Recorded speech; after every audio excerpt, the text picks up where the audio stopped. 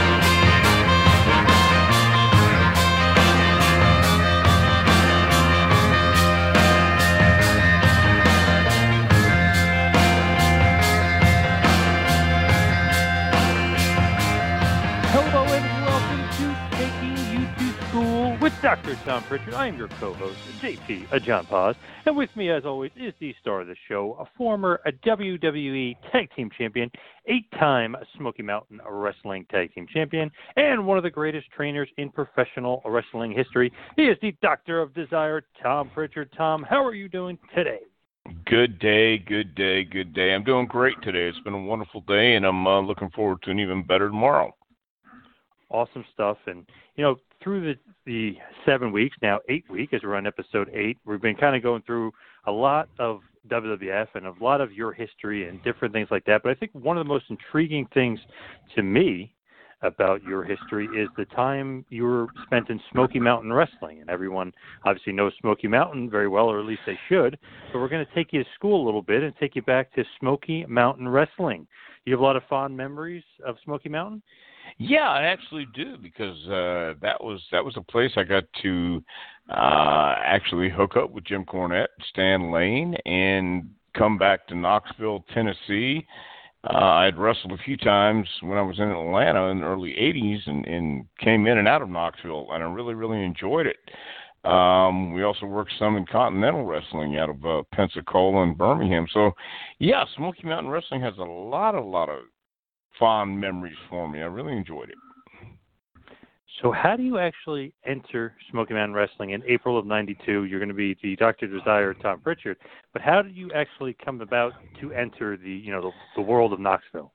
Well, again, my career's taken kind of to a lot of twists and turns, so to speak. But I was in Memphis, Tennessee, wrestling for the Jarrett Promotions. Eric Embry was booking at that time, and I had been there a little over a year, I guess, and we were going back and forth from Dallas, and it was USWA, and I got along with everybody there around this time, but it was time to leave, and Jim Cornette actually gave me a call and point blank asked me, would I be interested in making a move? He was about to open up this new territory. It was going to be based out of Morristown, Tennessee. That's where everybody was supposed to live, and our main town was going to be Knoxville. We were going to work the West Virginia, Kentucky towns as well, and asked me if I was interested, and I said, well, sure.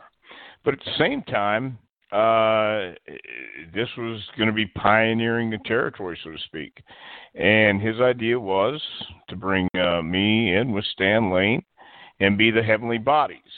And he told me right off the bat, his idea was to bring in the Midnight Express and redo the Midnight Express, Rock and Roll Express angle. But Bobby had a contract with WCW, and he was going to stay with them while Stan and Jimmy had enough, and they were ready to move on. So he asked me if I was interested. I said, of course I was. Of course I'd be interested.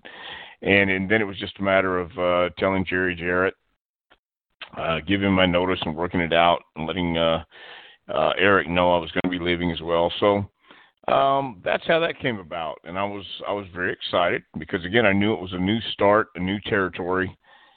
and wasn't sure what to expect, but I knew if Jim and Stan were going to be involved, it had to be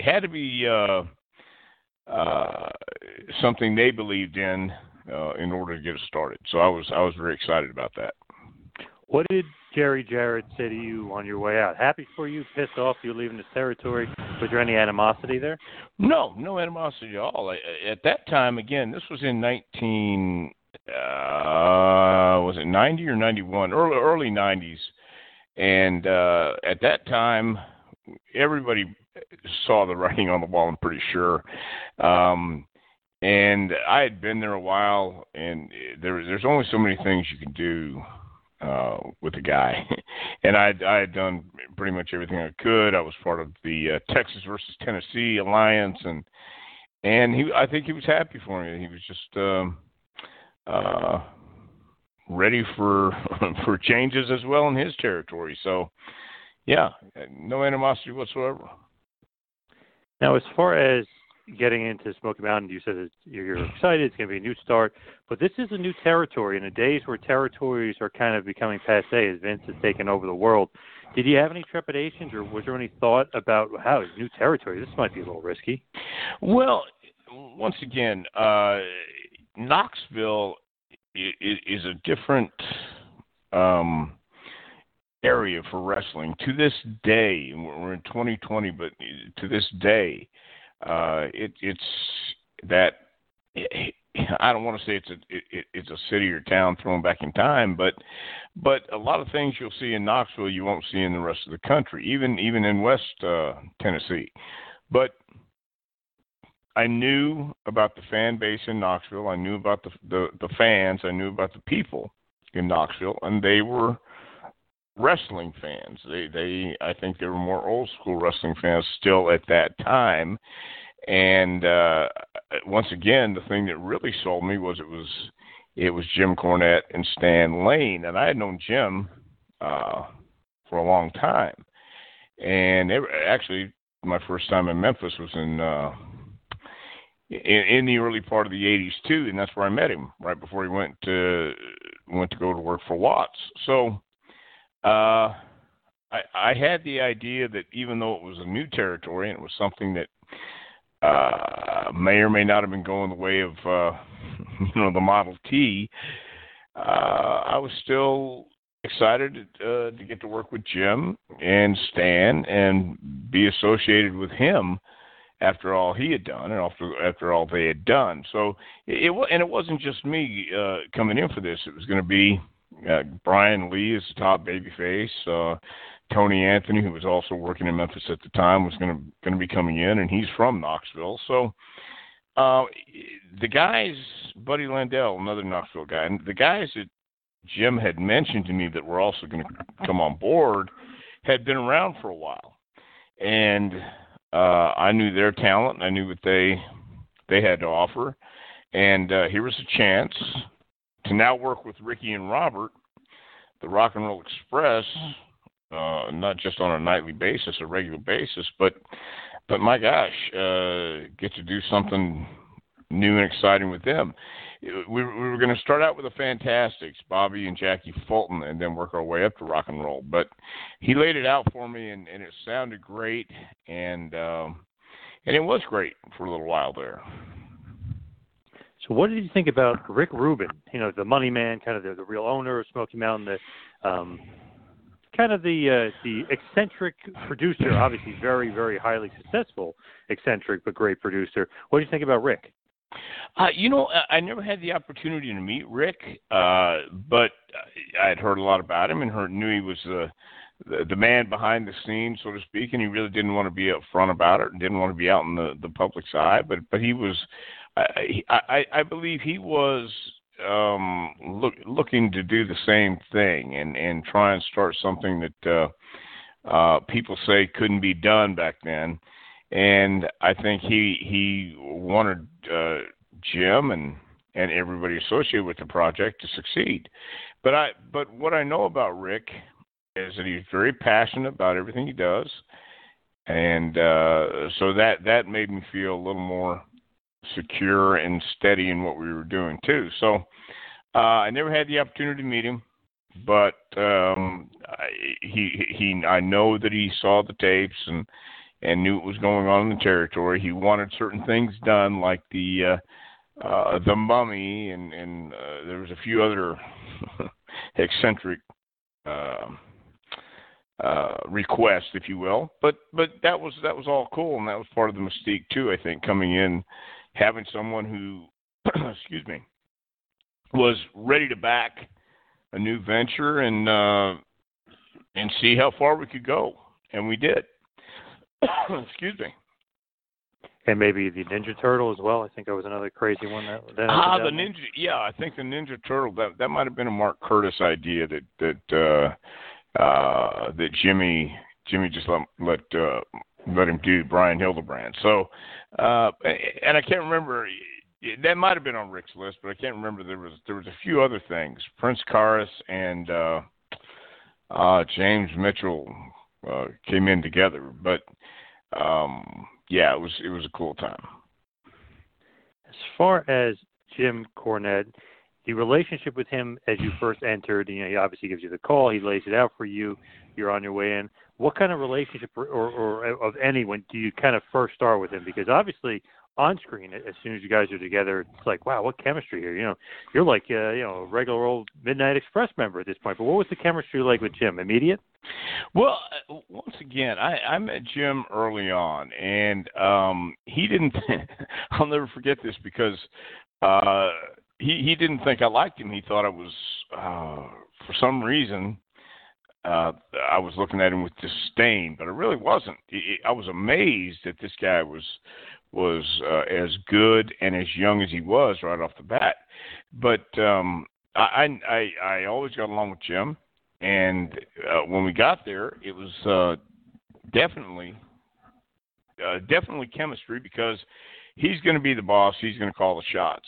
And when I rode with him at Stan, it was you got to remember. The car trips, the road trips back then were a lot more fun, I believe, I know, than they are today. And that's because we knew that's what we had to do, and why make it miserable? Let's have fun. Let's pass the time away as best as we can. And I got in the car with Jim and Stan, and it was nonstop laughing. We had a great time every time we made a trip, and in the locker rooms, it was that chemistry with everybody.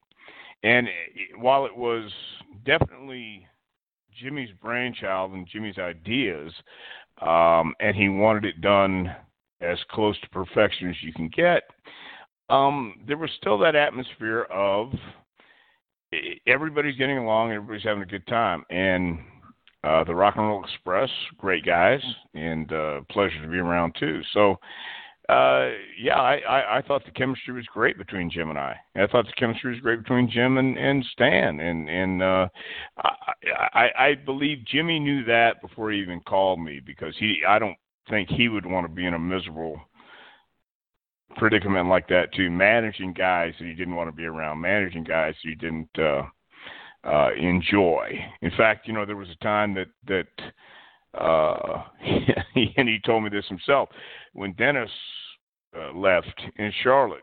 I remember being on a 4-day loop with Adrian Street, and Adrian told me that Jimmy was trying to get a hold of me. This is pre-cell phone days, and he didn't have a way to get in touch with me, but he wanted me to come in and take Dennis's place. But that was the time when Crockett had just bought the Florida territory, and Stan was there pretty much not doing anything either, and Dusty put Stan in that place. So, Jimmy had his eye on me for a while, and he told me that, and he was happy that we finally got to work together. And I don't know if I believe I was probably happier than he was, but it was he made me feel welcome. And again, I've known Stan too for a while, and Stan was always great. So it was one of those things that I came into, and we clicked right off the bat. Wow, what would that have been like if you somehow got a hold of you? You would have been with Bob Eaton many, many years earlier. That would have changed your life, huh?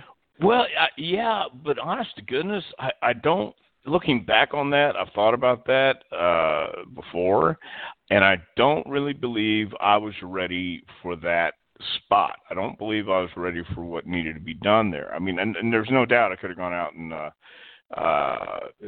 had the matches and physically filled that spot. But Stan pretty much raised the bar. Stan came along at the right time for that. Dennis was a guy who engineered the majority of midnight spots and psychology, and Jimmy learned along the way from Dennis as well. And they'll tell you the same thing. But when Stan came in there, just the optics and his personality brought a whole new meaning and a whole new look and feeling to the team. They didn't miss a beat. In fact, I think they just got better with Stan on their side. So while I would have appreciated it, probably I'm glad that I didn't go in there and have that happen at that time, because I don't think I would have been able to handle it and do it as well as Stan did. Now, kind of going back just a second, you mentioned car rides and road trips with Cornette and Lane. What is a car ride with Jim Cornette like? Because you always hear him talking about how much fast food he consumes. Can't imagine you getting healthier with these car rides. Well, I don't know if I don't know if that was our main concern back then too. But yes, we did stop by Wendy's on more than one occasion. Yes, we did go drive through Dairy Queen. Yes, we did do a lot of the things you've heard about Jim doing. But once again, it was a different time, a different era. And you could still eat healthy if you wanted to, and I did on occasion. But at the same time, that wasn't my main concern. So Jimmy, just being in the car. Look, overall, car rides back then, especially, is how a lot of us spent our time. Getting to the town, coming back from the town. So you better ride with somebody or people that you get along with or enjoy being around. And I've been fortunate enough to have some pretty good riding partners. And I didn't ride all the time with Jimmy and Stan, because when I got here, let me say this, for Smoky Mountain, I didn't want to live in Morristown. Morristown's about 45 minutes out of Knoxville. Not a bad place. I just didn't want to live there. I wanted to live in Knoxville, and I had a place off of Paper Mill Road in Knoxville, Tennessee, and I lived there and by myself, and close to the mall, close to a gym I wanted to work out at, and so that was my deal. So I would usually meet up with, I don't know, Dirty White Boy or Brian Lee. Brian Lee was my main riding partner later on. So it was whenever I did hook up with Stan and Jimmy, it was a blast, because it was nonstop jokes. It was nonstop trying to keep everybody entertained. Everybody stayed awake. So that was the main thing back then. And you mentioned before about like the fans in the area and how kind of old school they are, but they seem like some of the most loyal fans like ever. They're still loving like Whitey Caldwell and Ron and Don Wright all these years later. So I mean, are they possibly one of the most loyal fans you've ever come in contact with? I would have to say so. Yeah, they certainly like their wrestling, and they let you know if they thought it was good, when they let you know if they thought it was bad. And they appreciated heels being heels. They wanted to get mad. They wanted to be part of the action. Again, going back to fans like ECW, as educated as ECW fans are and were, they still wanted to be a part of the actual performance of the show, and they lived in it. And Knoxville fans lived in it. They wanted to boo, they wanted to cheer, they wanted to be entertained, and they wanted to believe. So, yeah, I think their loyalty pretty much was translated into being the kind of fans that everybody liked to perform in front of. So their loyalty, in turn, got our loyalty. To come back and give them the best show, best gimmick they could get. So that was our goal too. But yeah, there were some great fans, and there's still some great fans around here. As far as becoming the Heavenly Bodies with Stan Lane as a tag team and Jim Cornette as the manager, when he's kind of laying it out to you, does he tell you the look he wants, the ring gear you're going to have? Like, how does that whole thing go where he ties in the gimmick and the name and all that stuff associated with you guys, the characters? Well, anyone who knows Jim Cornette on a professional level knows that he leaves no stone unturned. Jim ordered everything, and that was, again, a Rick Rubin deal. We were given the opportunity to come in, and Jim had the robes made by the same guy that made Randy Savage robes in Florida. I think it was in Tampa. But I had a jacket, Stan had a robe, and the trunks. We had these forearm sleeves, I guess we wore over for the first month or 2 months until we said, yeah, these won't work too well because they kept sliding down, got ratty and ragged real quick. But yeah, Jimmy ordered the boots, ordered the whole look, ordered the costume, or ordered the logo. Thank you. That's what I was trying to say. With the, I guess it was a ball of fire coming down from the heavens, hence Heavenly Bodies or a planet, whatever it was. Anyway, yeah, Jimmy ordered it all. Jimmy had the idea. He had the look. He had the gimmick. He had the setup. He had the production, the presentation. And so, yeah, it was all Jim. What did you think about it? Well, once again, I thought it was great. Here, I had these opportunities, and I never pursued a whole lot. And here it is. Cornette took the initiative and offered me this opportunity. So by this time, I've been wrestling 10 years, and I'm waiting for something to happen.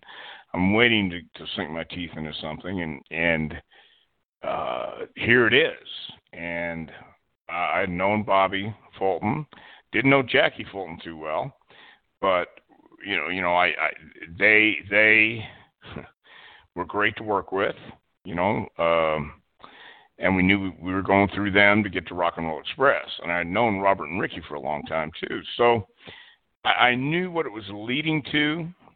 And one of the greatest things in the business is being able to work with people who get it and who understand it, who understand what you're trying to accomplish in the ring, and who understand storytelling and passion. And when you have that, showing up to work is a pleasure. And it was always a pleasure to get in the ring with Ricky and Robert, always. So this is just, to me, a great look, great team, great manager. Obviously, with Stan Lane is great. What did you think about relationship with him as far as chemistry, his work rate, and how you guys mesh together as a team? Well, once again, see, Stan had already been through the Fabulous Ones, and that's where I met Stan the first time, when he was with Steve Kern in the Memphis area. And they were making more money at their picture table than they would, for their weekly paycheck. And God, they were an incredible team. And I always got along with those guys. And when I came in to do this gig, it was like picking up where we left off. I always got along with Stan, but the deal was, and the deal is, Stan had his thing going on. I had my thing going on. And we got along great. Never had a cross word. But Stan was living in Charlotte, and, he liked to do his thing after the matches, and I liked to do my thing. And the two didn't always meet, but there were times when we did go out, and we did have fun, and we communicated and partied after the matches, but for the most part, we'd go out and have our show, have our match, and come back, and that was it. You know, on the road was great, but I thought we got along great. I thought we meshed great, and Stan was always never overbearing, never hard to work with at all. Were you more the ring general of the team? I don't think so. I really don't think so. In fact, I think it. I don't know if either one of us took that position, because it was Stan who introduced Jimmy for the introductions. When after Jim would introduce us, Stan would take the mic in his DJ voice and introduce Jimmy. But once we went over the match, it was always a Jim Cornette production. Jimmy knew what he wanted to get out of us. He knew where he was going with the angle, knew where he was going with the match, and he had it pretty much laid out. We would all offer suggestions, but I don't think if there was a ring general on that team, I'd have to say it would be Jim Cornette. Definitely kind of fair to say. Him as the mouthpiece of the team and kind of the general and the manager, is he like the perfect heat magnet, so to speak? Oh, yeah, most certainly. You know, and once again, here in the South, here's a mama's boy coming out talking about what we're going to do to the Rock and Roll Express of the Fantastics. These good old boys down here didn't take kindly to that. So yeah, he was a heat-seeking missile, man. And we, you know, in my career, I can remember twice on my own. One time in Birmingham, a guy in the front row hit me with his cane in a match with Brad Armstrong. Another time I got a punch thrown at me in Dothan, Alabama. But both times were pretty much just within 5 seconds, 10 seconds squash. They grabbed the guys, no problem. With Cornette, I can't. Maybe 4 times, 5 times I can remember, and that's kind of a lot because we had security, but we had to fight our way back to the locker room. That was pretty good heat back then. That was, you know, it could be fun, but it could be dangerous too. You didn't know if anybody was carrying a knife or what it was. But even in the 90s, you know, Cornette just had that natural heat, and people wanted to get a hold of him. People wanted to snatch him. And because we were right there with him, you know, they would sometimes grab us or snatch us or throw a punch at us, and we would have to fight our way back. So, I mean, that was that was pretty hairy at times. Were you ever like legitimately scared? Like, okay, Cornette got us into something this time. We might not be able to get out of this. No, I wasn't. But there was an incident that happened with the gangsters in I think it was West Virginia somewhere when I was at home in Houston. My dad had a heart attack, and we didn't know if he was going to make it or not. And I had gone to Houston for that weekend, and it was Jim and Jimmy Del Rey, and I don't know who took my place, if it was Jim or not, but they got into a pretty full-scale riot with the gangsters. And that, you know, I heard about it, and you know, that kind of, I was scared for them, but in the times when we were together, no, I was never really fearful. It would, I wasn't fearing for our lives. I was fearful that we might have to take a couple shots here, but that was it. I mean, I was always I'd taken a couple shots before. I've been hit in the face once or twice, and I knew what it felt like. So. But no, I don't think there was ever a time when I was just completely overtly scared. You know, I was concerned. I didn't want to get knifed, didn't want to get shot, but I was willing to take a shot for whatever we had to do. With Cornette, and you said Stan kind of doing the intros and that whole thing, do you think that just added another level to the team? Because I always thought that was so interesting, so unique, so original, that, you know, the manager will just kind of take it upon himself and one of the wrestlers, and they're kind of do their own introduction. And, the ring announcer, you stink, love. We're going to do our own. We do it justice. You think that was just like the perfect kind of addition to the, not only the ring work and everything else, but just the complete package of adding that in? Yeah, of course.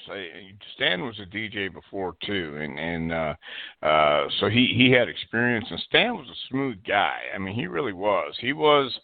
What you saw is what you got. And the great thing about it was he had a great personality. He had a great sense of humor, and he could have been that guy who and I'm sure he believed he was better than a lot of people, but he always came across as an easygoing, fun-loving guy, and you wanted to be around. You gravitated towards him, and you couldn't help but have a good time when he was in the back, and that was the kind of person you want to team with. He was fun to be around. He got it, and he understood that we don't want to take ourselves too seriously. He had been in the Fabulous Ones where he had been out to Jerry Jarrett's house, and they took the pictures in the bikini briefs or whatever, and even he knew. He says, yeah, it was this goofy stuff, but I mean, it got over, and that's what it took. But doing the introductions and things like that just came natural to Stan because he did it naturally everywhere he went. He was an entertainer. He could tell you a story in the back, and you didn't know if it was embellished or not, but that's what we did back then.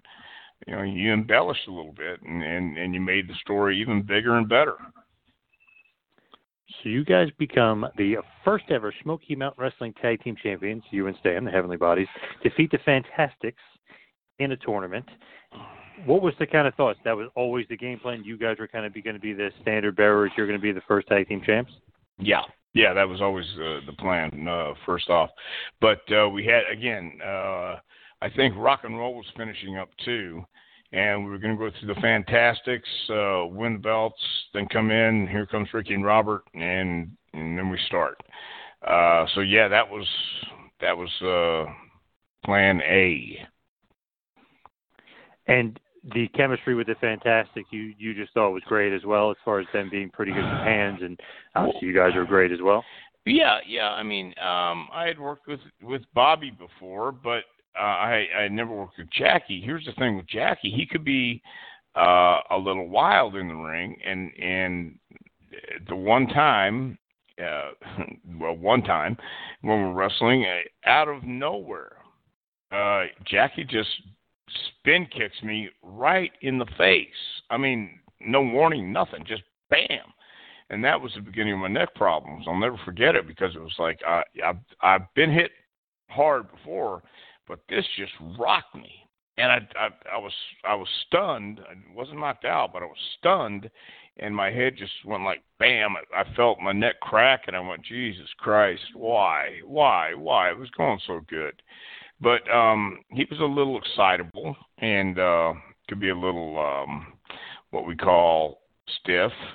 And Bobby just has such a passion for the business, and that was always good to work with. Always good to work with, great to work with people who are passionate and love the business. And because you knew you were going to have that kind of match. And we had that kind of match with those guys. But Jackie was a little excitable and not as smooth as Bobby, but they worked, and we did have good matches with them, and they were both nice guys. It's interesting, Stan and you. Obviously, Stan was in the Midnight Express legendary tag team. Then Bobby Fold and Jackie, and obviously Bobby and Tommy Rogers were an interesting but awesome tag team as the Fantastics. So you both kind of get, or Stan and Bobby both get different partners, can throw different partners in, become equally as good tag teams, maybe not, but almost equally as good tag teams as there were. I love that, how they're both such good pros. You could, mix and match, so to speak. Yeah, and once again, there was a lot more of that in the business back then. There was a lot more of again, a different place, different time, different era, different world, definitely. But you got to work in different territories with a lot of guys, and you would meet along the way, and eventually wind up back in a territory with the same guy. So, you remember the guys that were cool in the locker rooms you'd been in before, and you remember the guys who weren't so cool. And so that and that happened because you had to keep moving around. So times have certainly changed, but yeah, it was kind of cool because I had known Tommy Rogers for a long time too. Knew Bobby. I just met Jackie in Smoky Mountain, but and that was part of the deal. We would all work together to make the match, and if somebody had a problem or had an issue in the ring, we'd discuss it, take care of it one way or another. So, yeah, it was very, very cool. So this tag team tournament, let me see if I can refresh your memory a little bit here. We're talking about beating the Fantastics in the finals. In the semifinals, you guys beat Danny Davis and Joey Maggs.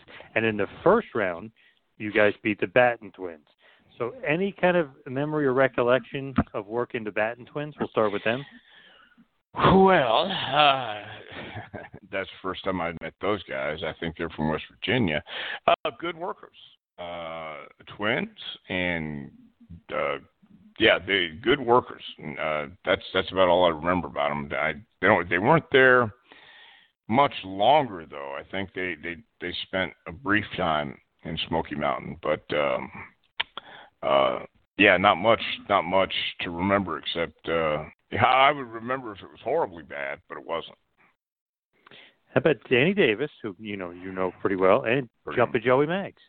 Well, again, both those guys. Danny, who I respect immensely, and then gained even more respect for over the years, tremendous worker. And he came from another great tag team as the Nightmares. And Joey Maggs I'd known since Atlanta. And, again, one of those guys from the South who knew how to tell a story, knew how to get the match over, and knew what he was there for. And the whole tournament, the whole thing, every time, I don't remember having any problems. I remember coming in and it just being a night off with everybody we worked with.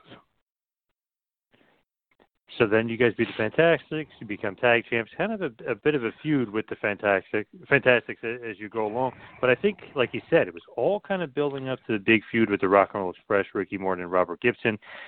You just had to know it was going to be just great chemistry right off the bat. Were you very happy working with the Rock and Rolls? Are they just like taking a night off? Are they very easy to work with? Of course, yeah. But I'd worked with Ricky and I'd worked with Robert before. I'd been in tags. I've been in singles with both guys. I knew their attitude and I knew where their head was at. And we were all on the same page. And that's a great thing, man. When you go to the ring and you know what you're going to work for. You know that the match is going to get over because you have all five guys, including our manager, on the same page. I just watched, last 2 weeks ago, we watched a match, a 6-man match from Houston with the Midnight Express and Ernie Ladd versus Duggan and the Rock and Roll Express. And for 15 minutes, it's a house show though, for 15 minutes, the Midnight keeps putting the Rock and Roll Express over, and they keep doing this and let the crowd react. And it's so hot in the buildings in Sam Houston Coliseum.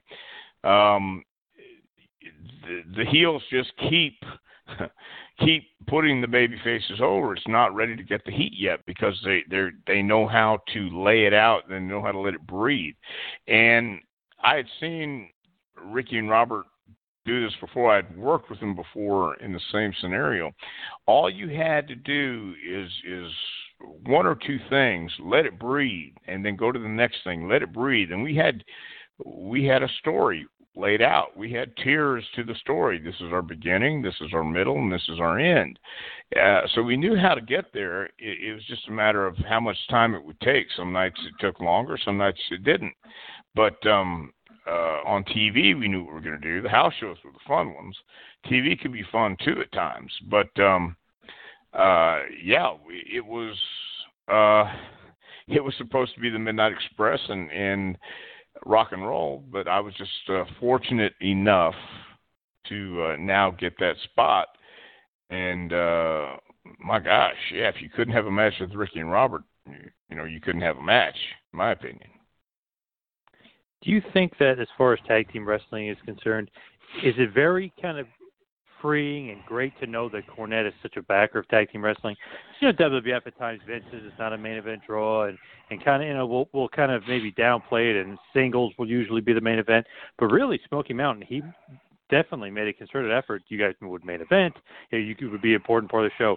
Was it great for you to know that tag team wrestling was important to Cornette?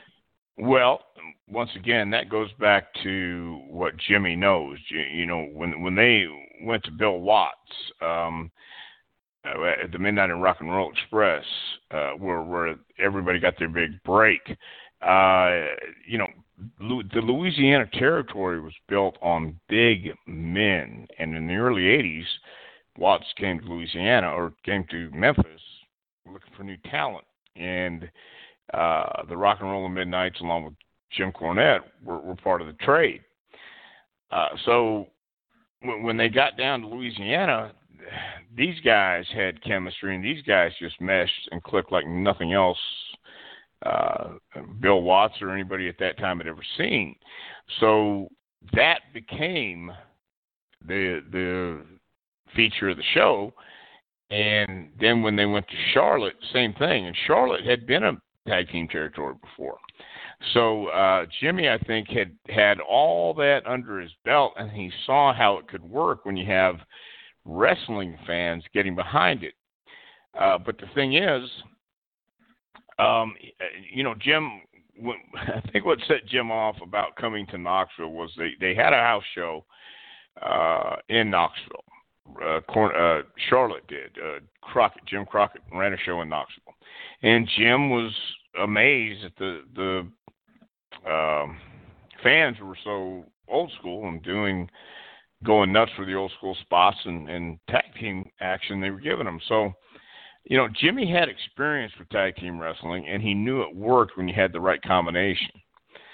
So, that was a reassurance on his part that he was going to feature us, of course, because he was our manager. He's going to be in the main event too, and it was a great opportunity for me again to get that experience under my belt too, and working with a guy like Stan and Jim, both. Not to mention rock and roll every night, gave me an opportunity to think about spots, think about things we could do in the ring. So, yeah, that was very reassuring and a cool thing to know that Jimmy was certainly going to feature us. Did it mean anything as far as being the first ever Smoky Mountain Tag Team Champions? I think as fans sometimes, we are like, oh, that's such a great honor. Like, that's great. Does it mean anything to the wrestler, or is it just kind of another day at the office? Well, you know what? Yeah, of course it does. Of course it means something to me. But I'm a wrestling fan too. So it did, because Smoky Mountain was how long was it in existence? Do you have 4 years, 5 years? Smoky Mountain, I believe, was almost 5 years. Well, it's really probably so. It's probably about 4, I'd say, for sure. Yeah, almost 4 or 5 years. But look at the people who came from that. Look at the people who were discovered in Smoky Mountain. Look at the relationships that were made and how people were noticed in a short period of time. So the first Smoky Mountain champion, I believe, was Brian Lee. We were the first tag team champion. So, anybody who goes back to anybody who's a historian knows about the territories in wrestling. They can go back, and if they're interested in it, and find out who did what and where they wound up. So, yeah, it's cool to be known as the first Smoky Mountain Tag Team Champions, certainly. Do you remember a tag team named the Party Patrol, Johnny and Davey Rich? Well, I might have heard of them once or twice. Yeah. What do you think about working with those guys? Well, once again, that goes back to I've known those guys since the Pensacola days, the Alabama days, and anytime you're working with professionals and people that you enjoy being around, it's always fun and it's always great, and it makes your job not a job. I mean, it was. They always say if you can find something you love and do it and make money at it, then you'll never work a day in your life. And that's how I felt back then. I was working with guys like the Fantastics, and then you have the Rock and Roll, then you have the Party Patrol. So it was with those guys the same thing like the Rock and Roll. They understood being baby faces, what they had to do, and we understood being heels, what we had to do, and we were all on the same page. So that they were a lot of fun to work with too. So Bobby Eaton ends up coming in for a bunch of tag matches, bunch of six-mans. How does that actually work? Because he's still in WCW. They're just kind of renting him out, so to speak, and he's allowed to go to Smoky Mountain and ECW and a bunch of other places he ends up? I think that was about the time Bill Watts had taken over, and Bill had taken the book. And, of course, Jimmy had great respect for Bill and vice versa. You know, Bill had given the Midnights and Jimmy their first break, and now he's taken over WCW, and they're talking, and here comes this idea. Let's find something for Bobby to do when we don't have anything for him, and I think that's what it came out to. Same thing with Arn. They loaned us Arn for a couple shows. So that's pretty much how it was, and I don't know if you'll get to it here in a minute or not, but the WCW invasion we did at Center Stage was all because of Bill Watts. So that's how that came about. Let's do something different. Let's bring Bobby in, and let's bring Arn in, and let's put a twist on this. That whole invasion Center Stage thing, is that all because Cornette and Bill Watts had such a great relationship that like that's kind of what spurred it, and like that's how it was easily able to be done? Well, I've said it before, and I'll say it again. You know, what we do in the ring really is a small part of this, and this business is built on relationships. And of course, Jim has always respected Bill, and Bill has always respected Jim because of his talent. And he always used Jim and the Midnights great. And now here's an opportunity, you know, to get some national exposure and, you know, reopen the Rock and Roll Express versus not just the Midnight Express with Stan and Bobby, but now you have the Heavenly Bodies. Kind of included me in there, which is great, which brought us to Super Brawl 3. And, without Bill Watts coming to WCW, I do not believe Jim would have even opened communication with those guys. You know, he left because they were driving him up a wall. He left because of their business practices. So now here's an opportunity. We're right across the way. We're not that far. We can make shots.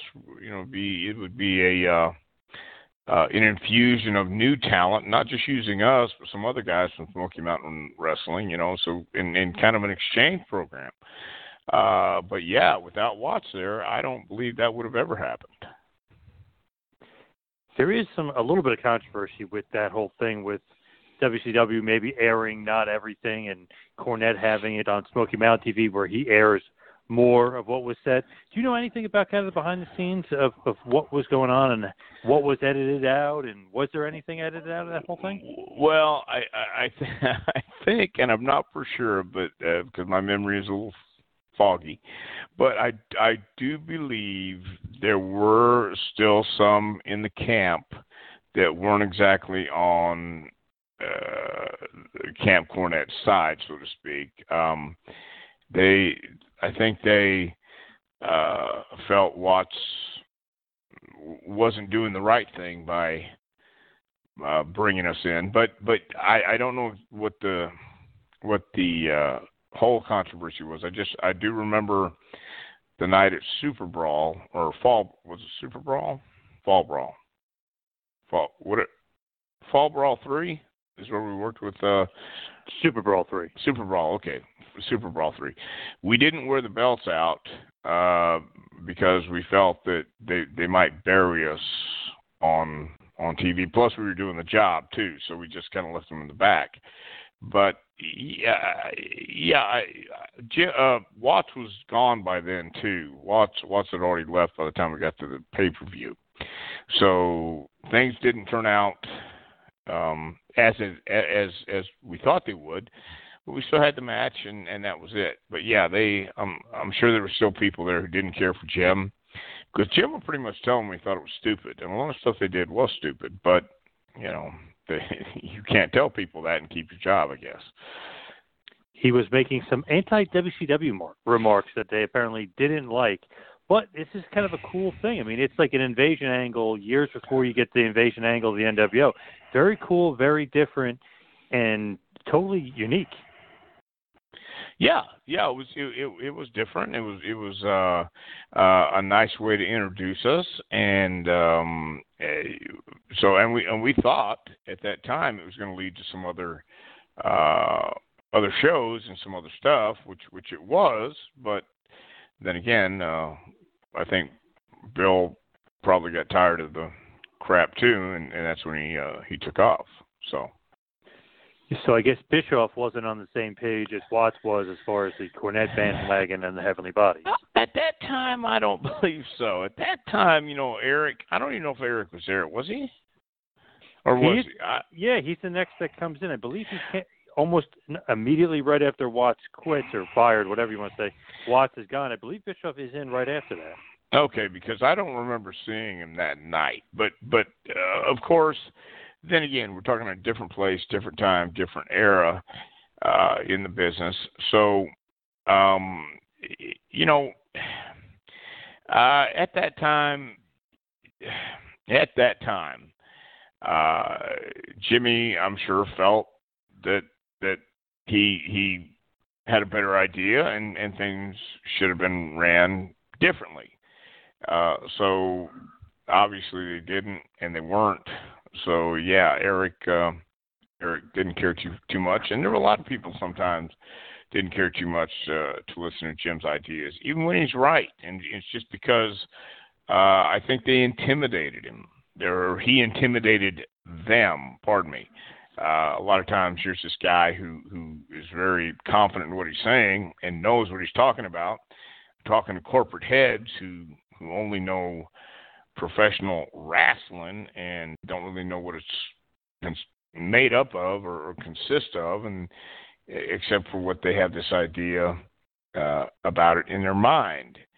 And Cornette definitely knew what he was doing at that time, but they didn't seem to want to hear it. He definitely has a way with words, and I just think it's so funny that he gets a hold of the tapes where the anti-WCW is, and it's going to be on Smoky Mountain TV. But if you're a fan of both and you see WCW, you're like, wait, we didn't get the whole thing. You know what I mean? As a fan, you're like, we didn't get to see everything that Cornette said. Right, but that's the thing. While he had a way with words, he was usually correct. And, if corporate people don't want to be told, they don't know what they're talking about because they hold high places and they hold high offices, and they of course know what they're talking about because they're making more money and they have a nice desk and wear a nice suit and all that good stuff. I'm projecting here and just imagining, but I can see it because you're right. Jim wouldn't hold back, even if he liked you.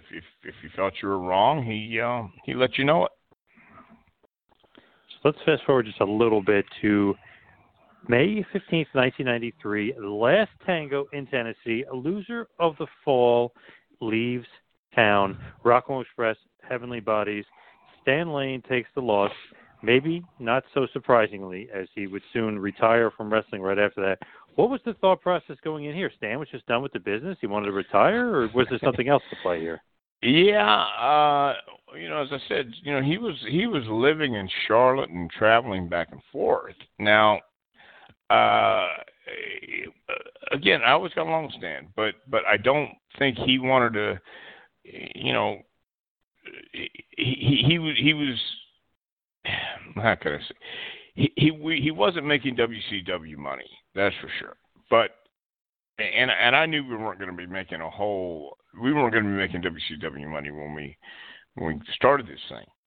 But I felt if we stayed and we pioneered this and we laid the groundwork, there was an opportunity later on. But see, Stan had already been through the pioneering stage, and I think he was pretty much over that part. The road trips and some of the stuff. I guess he was just pretty much over it. And I don't believe we ever had a real discussion about why or anything, and it wasn't a personal thing I think between he and I. I think it was just personal with him that he was ready to not travel as much and make a lot less than he was making in WCW. The fun it's fun for a while, but once you reach that point, he was a couple of years older than me, and I was still in my mode of,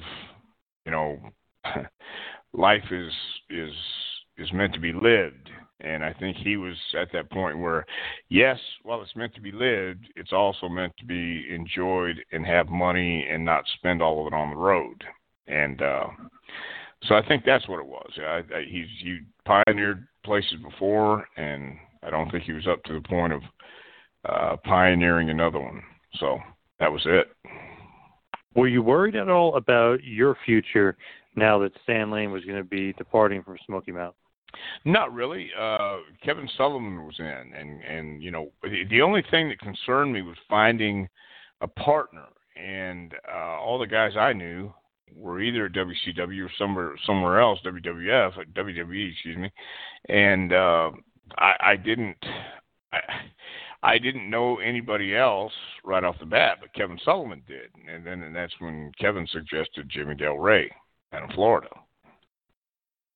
Yes, so it's so interesting that Stan's departure, while you would think would almost be a negative that he's leaving Smoky Mountain, but you start a new tag team with Gigolo Jimmy Del Rey, and it almost, call me crazy here, gets better. The chemistry might get a little better as far as in ring, but it just was so smooth of a transition. You almost forget, not forget Stan Lane, but almost forget that the Heavenly Bodies wasn't Del Rey and Pritchard to begin with. Is that crazy of me to say?